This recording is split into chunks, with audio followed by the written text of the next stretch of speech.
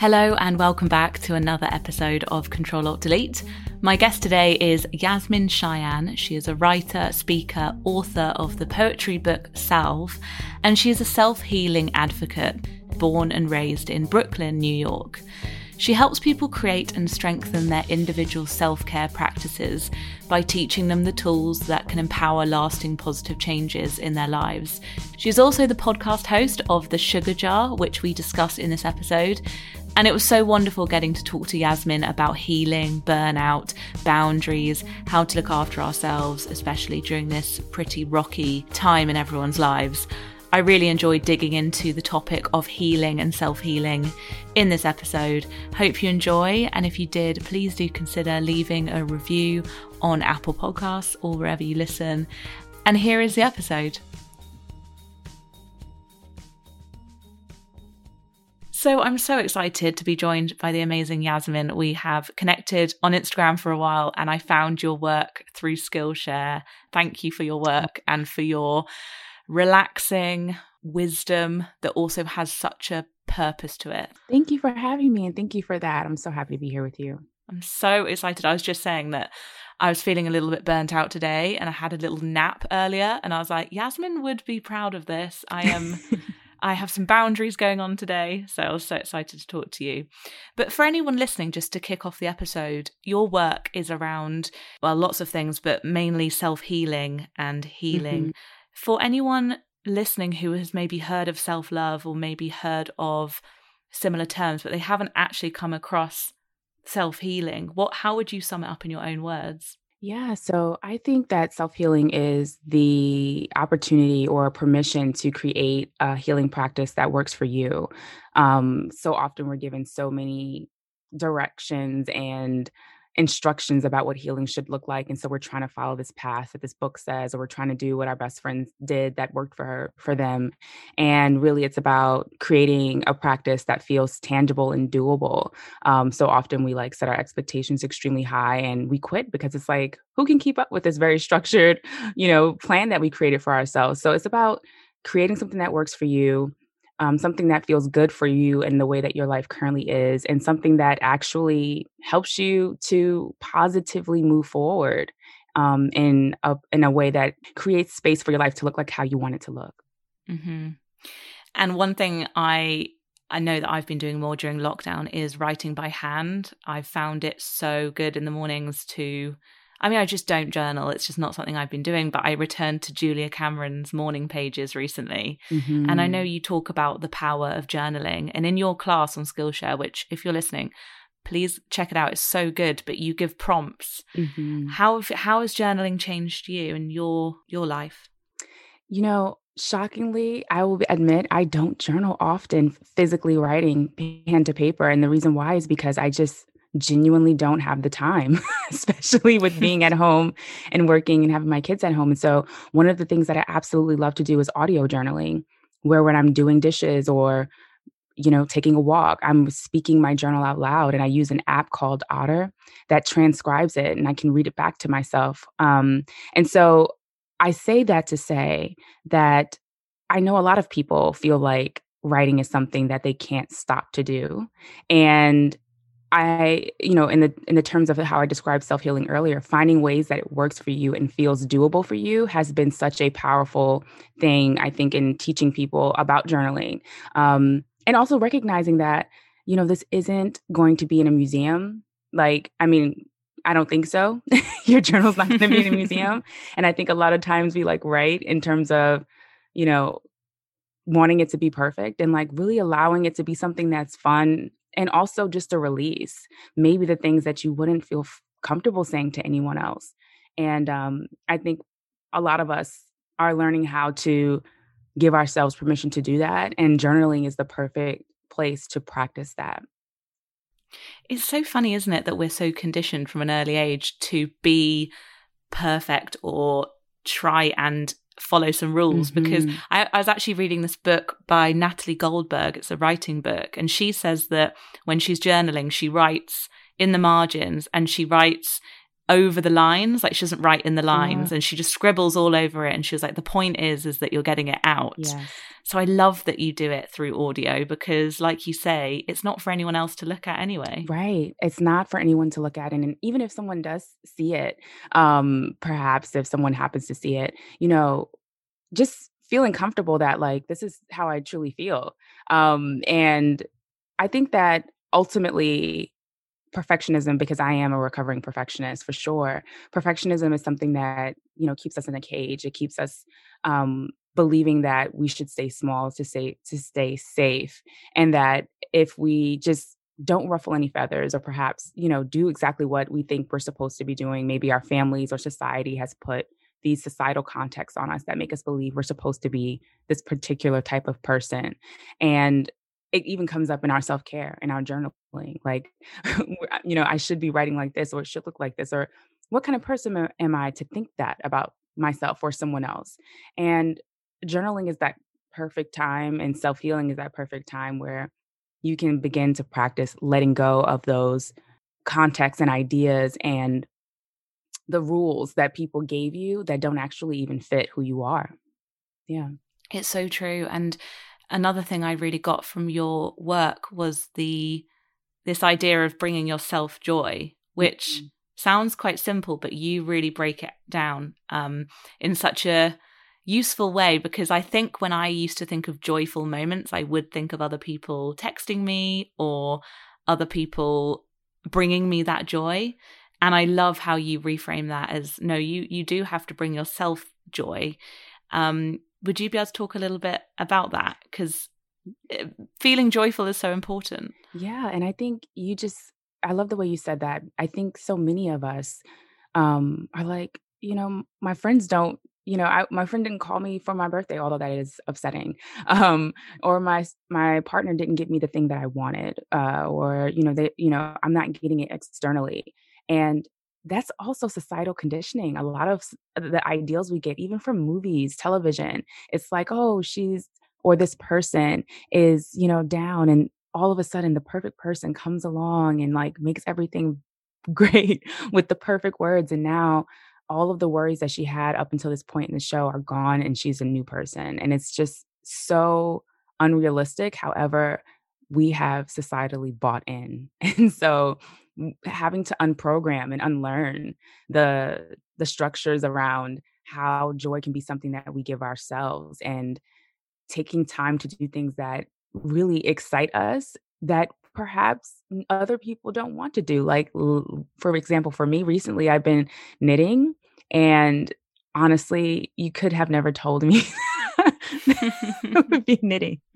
But I really enjoy it. It's super cathartic for me. It's super relaxing, and I like, alpaca scarves. And so I've been practicing doing that for myself. But if I had waited for someone to figure out that I loved knitting and to buy me the perfect project to get started, I might be waiting my whole life. And so it's like asking yourself, what is it that I really enjoy? What is it that I want to do? Just me. And how can I give it to myself? Even if it's not something that you purchase, and it's something that, sitting down and watching Netflix for an hour or reading, like giving yourself permission to do that. And even recognizing that with perfectionism, sometimes we feel like we need to be productive versus doing something enjoying, and being in a space of joy is productive.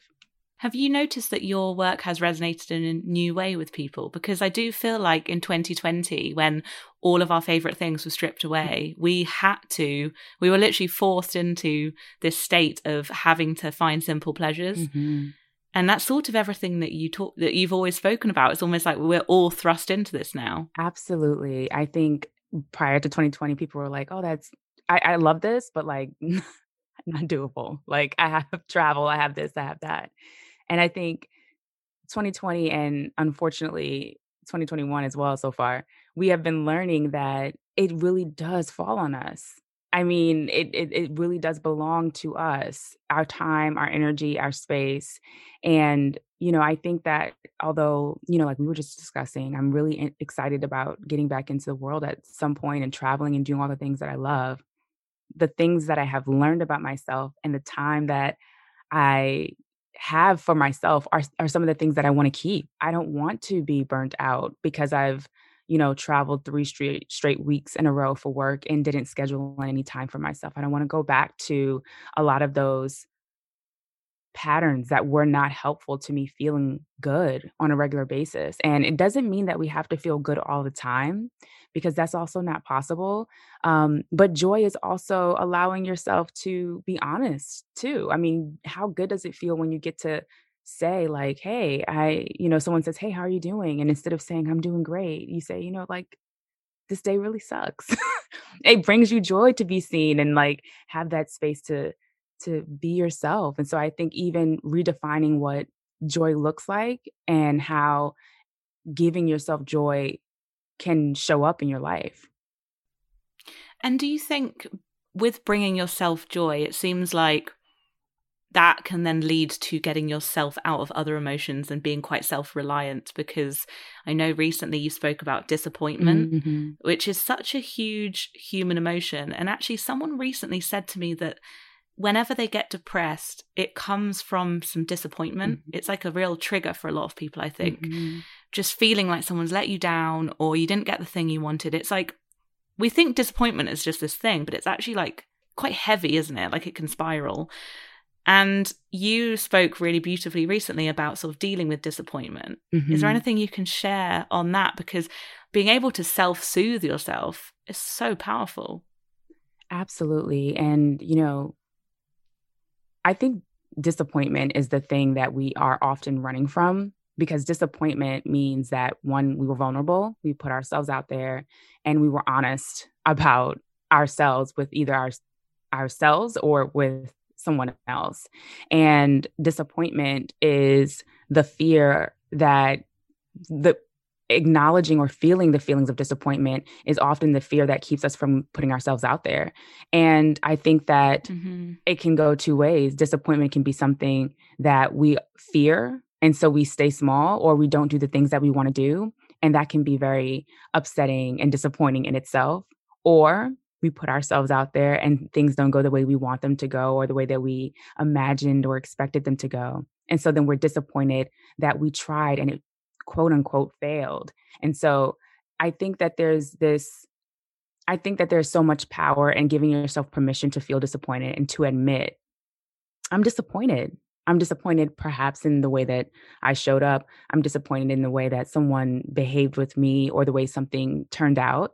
And the power in admitting to yourself how it feels to put yourself out there, or perhaps to be afraid to put yourself out there, is how those shifts begin to take place, how we're able to change the trajectory of our lives. And it seems really perhaps simple or woo-woo, but it's actually super powerful and brave to say, this was incredibly hard for me, or this is incredibly hard for me. And I think that disappointment and vulnerability are best friends. They are what help us to be the brave people that we're trying to be.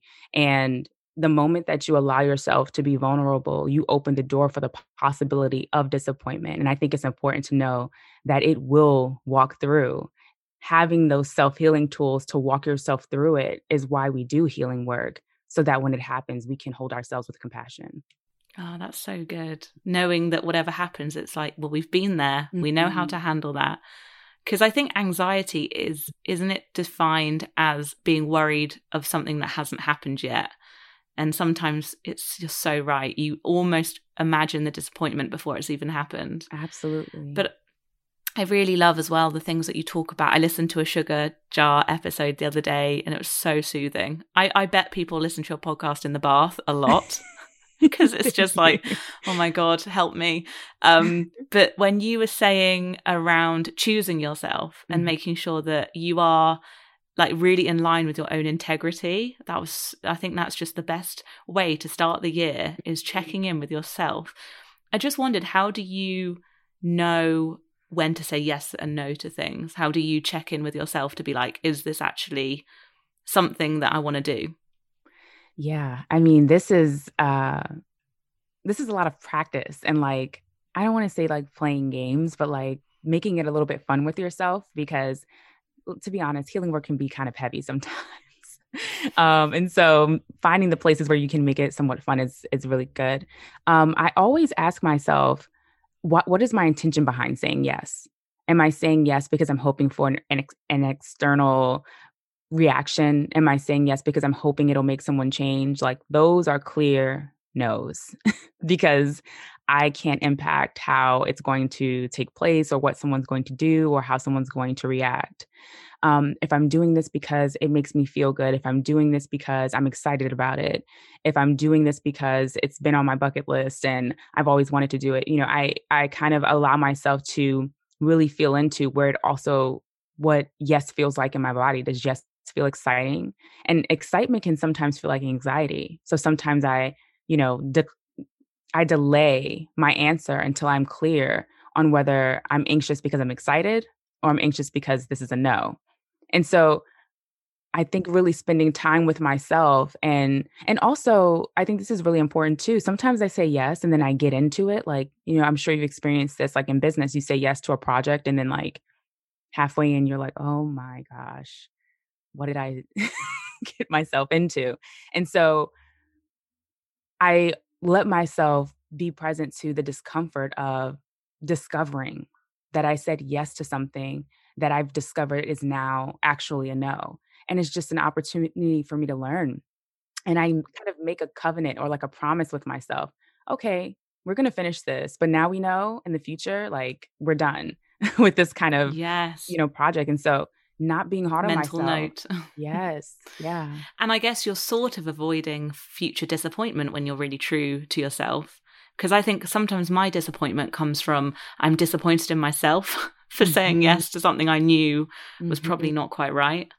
Yeah. And I think we're disappointed in ourselves. And I think there's a little bit of feeling of self-betrayal. And I don't think we talk about that a lot, but when there's a difference between, I feel that there's a difference between when you say yes, not knowing it was a no, and what a lot of us do, like you said, when we say yes, knowing it's a no, but we just feel like we should, or this is a great opportunity, or it'll make someone else happy.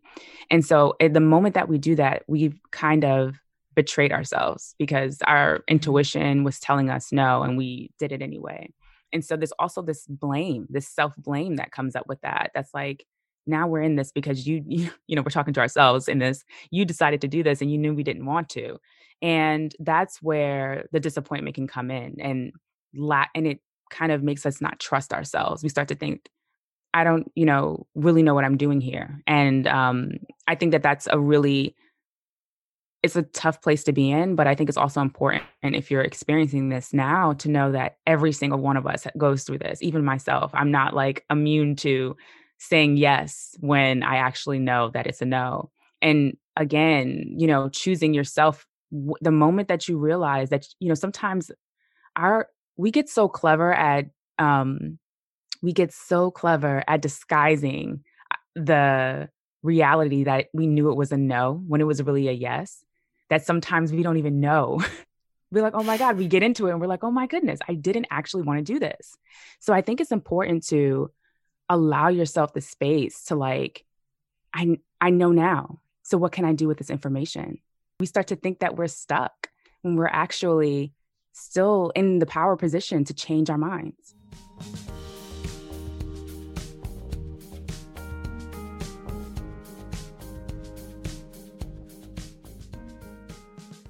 And it's funny because when people say, oh, failure is good, and then you think that's annoying because no one wants failure, but it has such a point to it, because the biggest learning moments, the biggest mess ups, I can think of them now, and I can think that I've avoided so much pain and disappointment from those things happening. So they're like my reference point. But I wondered if people are listening now, and because when we talk about healing, I'm very aware that you have to do a lot of work. This isn't easy, and you've done so much work on this. So it's amazing to look to someone like you. But if someone's listening and they are really at a point where the world seems like such a scary place at the moment, where would you say the first step? Like, what's the first step? What was your first step? My first step was definitely learning how to say no.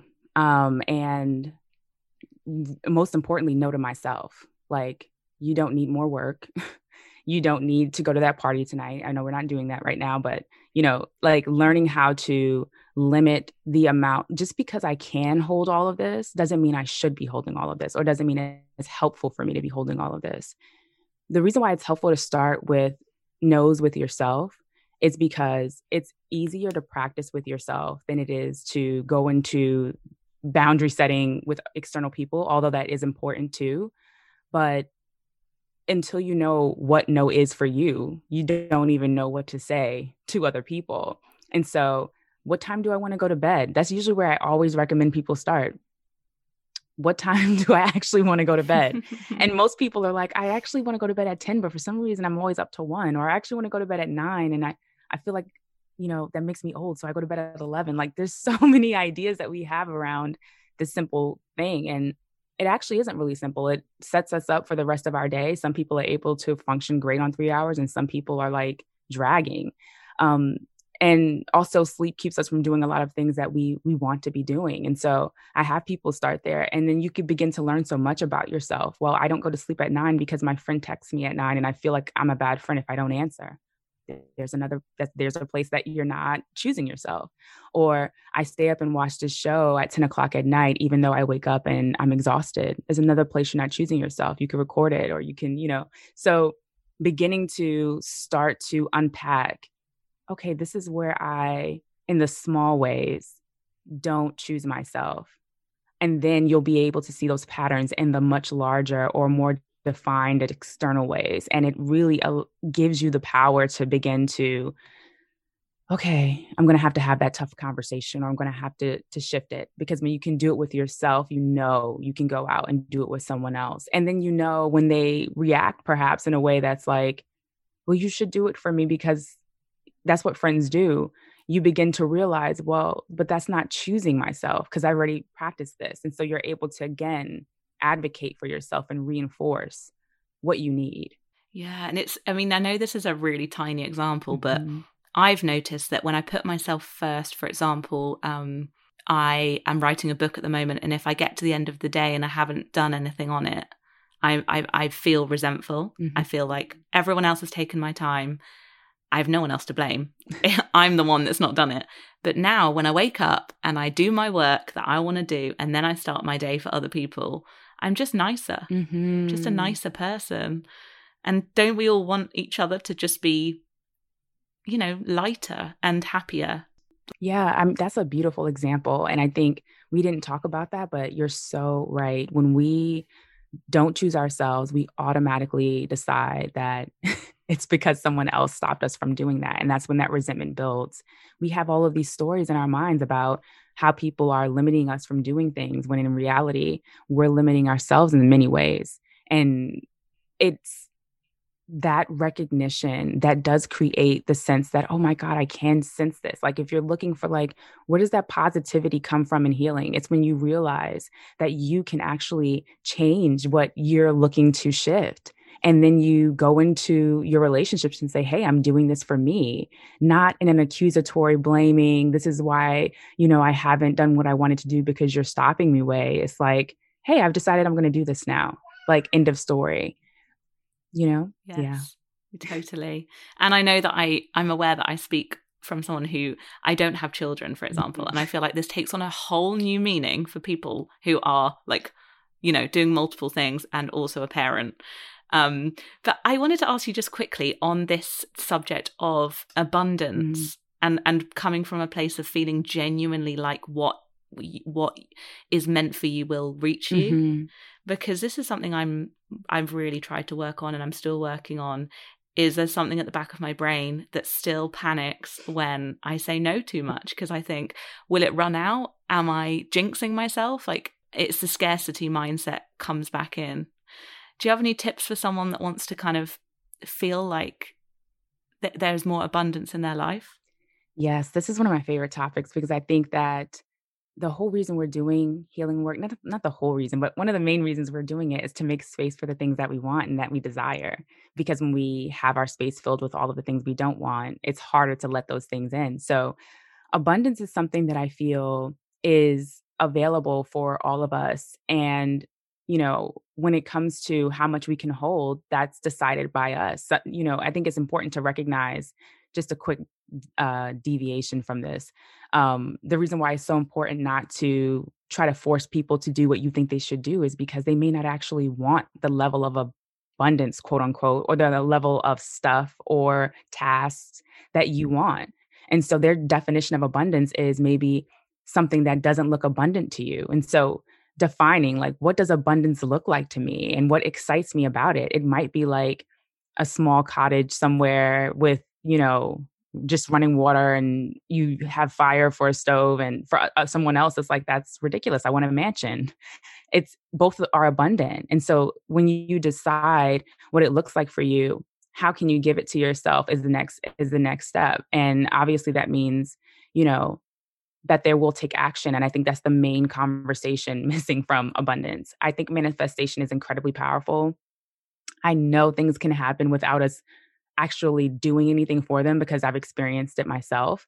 But we also have to take actions and steps in our lives to create moments for abundance to come into us. And so if we remain stagnant in a way that limits us from being in our most powerful selves, meaning feeling available.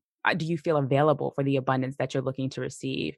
The job that you have been wanting to apply to, what's limiting you or what's keeping you from doing it? Working through the fears that make you feel like perhaps you're not worthy of what you want for yourself. All of those things are how we can begin to create room for our abundance to come in. And then also, I think being patient, because timing is not the thing that we get to control. That's the tough part about abundance. We can make things happen for ourselves, absolutely. But I think the patience around it is really tough. And continuing to keep the hope that you're worthy of it. And also releasing the expectation of what it's necessarily going to look like. I've always found that it can be absolutely more amazing than I even could have imagined. And so I like the idea of releasing it. I do understand that comes with lots of practice. And so in the beginning, allowing yourself to just start small and say, what does abundance look like to me? And making it real for yourself, as descriptive as you want it to be. And then how can I actually start working towards this bit by bit? I love that. Because something I'm realizing more and more is that for me, being time rich, like having time feels so much, it just feels so much more fulfilling at the moment than just like having a back-to-back calendar, which genuinely I used to think that was what I wanted. It's crazy how things shift. Yes. And I think too, for me, because I was like, my schedule's booked, that means that I'm abundant with opportunity. And it was like, but I go to bed exhausted, or I wake up dreading what I have to look forward to. And I had to really learn to redefine it. And I think that's such a good example again of like, we learn what abundance, we may define what abundance looks like for us. And then as we get into it, we learn, oh my gosh, this is not what it looks like anymore. And that's okay. It can shift. And then you can change as you learn more. It's amazing peeling back the layers, and you're like unlearning what you thought you wanted, and then you realize this was all a con. But on that note, actually, of boundaries and energy, would you be able to explain the analogy of the sugar jar? Yes. Because I really love your podcast, and I literally only just realized the other day what the meaning and concept behind it was. Yes. And so just a quick definition of boundaries, right? Boundaries, in my definition, is the way that we relate to the world and the rules that we put in place with the people, places, and things that we are in relationship with.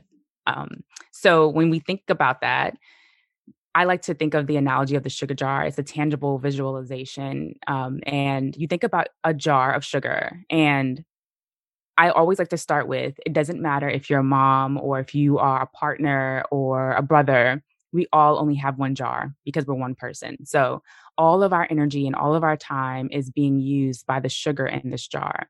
And we all have different levels, different size jars because we all have different capacities. So perhaps you're Oprah, and I would imagine her jar is like huge. But maybe it's not large, right? It still doesn't matter. It's all about how much space we have. And of course, you can enlarge your jar, but that's a different conversation. When you don't have a lid on your jar, a lid being boundaries, people are able to take energy from you. What it may feel like is that people are taking advantage of you, and that people are using you, and that people are taking what you don't have.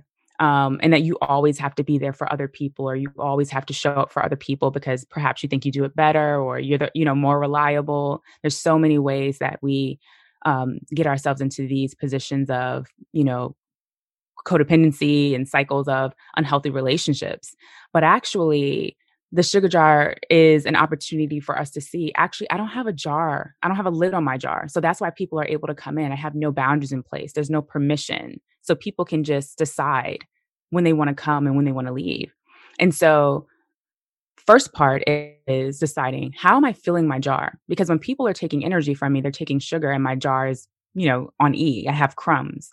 So I'm listening to a podcast. Maybe that fills up a tablespoon of sugar. I'm taking a walk. Maybe that's a cup of sugar. I take a day off. Maybe that replenishes my entire jar. But you begin to decide, like, when I do these things, how do I feel? Do I feel more energy? Do I feel more abundant? Do I feel more excited? And when I do these things, do I feel like I just lost 2 cups of sugar and I don't even know where it went? And deciding, like, okay, when I'm going to put a lid on my jar is when I'm going to say no. And people are going to have to ask, and I'm going to open it up, and I'm going to decide. But then also, I've actually never talked about this before, but it feels important for this. Letting go of attachment to what happens to the sugar you gave.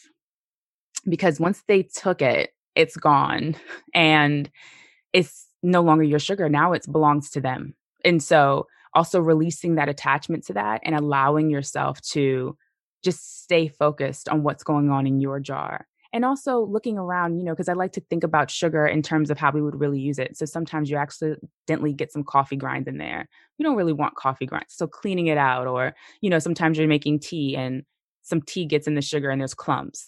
How can I break up those clumps so then I can have flow of my energy? So it's this beautiful visualization that allows people to see where it's going. And most importantly, is there any sugar left for them? And it makes so much sense because, you can't keep going on nothing. And it's so interesting to me, I think, when someone DMs you or something and they ask for a favor. Yes. And it's amazing what the reaction is depending on what's in the jar. Yes. Because sometimes I'm like, oh my God, of course, I love, literally, this is why I do this job. Right. I love giving advice. I love helping people. I want to give people all the time I can. But oh my God, on some days, I feel like they are taking everything out of my drawers. Like, I'm like, leave me alone. Yeah. And that's not a nice place to be. No. And it comes from, like, my jar's like 1/4 full already. Like, it's like beep, beep, I'm on E, and it's letting me know, like, any lower and, I'm going to be laid out in the bed. And so I think that is like that signal of, if I'm not able to give, then that means it's time to shut it down and ask myself how I can fill myself up. If I feel like I have abundance and I can give, then I still don't have to give it all. And, like, learning, like, there can be a medium of what giving looks like. And it's unfortunate because other people often are like, but you're Emma. You should have, like, all of the things to give to all of us. And it's like, or for me, Yasmin, you're Yasmin. You should have all of the things to give. And recognizing that I do have a lot to give, but I also have, like, a cutoff point, and that's okay. Yes, 100%. And just on a practical level, do you have, like, templates that say no in a nice way? Do you, or do you not need that anymore? I don't need that anymore, but I always tell people that if it's someone asking you, like, let's start with someone So if it's someone asking you for a favor, saying, that sounds absolutely amazing, I'll let you know when I have time and space for that. It's a great way to say no, and I haven't even said it. I just said, like, not right now. And then for people that you don't know, I always decide, do I even need to respond to this? I think that there's a level of, we think that we have to respond to everything. And I've decided that sometimes no is no response. And so I will sometimes not respond if I know that I don't have an answer for what they're asking me for. But if I am going to respond, I will let them know, like, again, this is amazing. And unfortunately, like, I don't provide this. And if it's something that I really feel like, oh, I wish I could, but I just can't, I'll often refer and say, hey, that this person might be great for this, and still give them something, but it's not going to happen from me. Totally. And sometimes we're in that space where even replying to say no is taking sugar. Oh, yes. So, because then we're thinking like, how do I say it in a nice way? And oh my God. Yeah. Yeah. And then you're like, I might as well have said yes and be doing it because I'm going around and around saying no. So true. But no, I absolutely love your podcast. And anyone listening now, if you need more of Yasmin, go and have a listen. It's so good. And just to end, I haven't given you a heads up on this, but do you have like a word or a theme for 2021? Oh, yes. Is there anything that you're thinking about? It's ease. It's ease. Ooh. I really want to allow things to be easefully. I want to approach everything with as much ease as I can, even the projects that seem hard or tough or take up a lot of time. Like, what would it look like if this was the most easeful opportunity? How could I create that for myself? And I've been asking for things a lot that I normally wouldn't. Like, if I'm on a project or if I'm doing something, I say, like, what would it be like if I could do it like this? And I'm like, oh my gosh, they said yes. I thought this was something that I couldn't ask for. So I share that to say that even for myself, I'm learning new ways to introduce that. And I'm really excited about what that looks like. That is so good. And when you said the word ease, I felt like my body like melt into the chair a bit more. Oh, well, thank you so much for doing this. Thank you for having me. This was wonderful. Yeah, it was so fun. I just love your work. So being able to ask you some more questions is such a treat. So thank you. Thank you.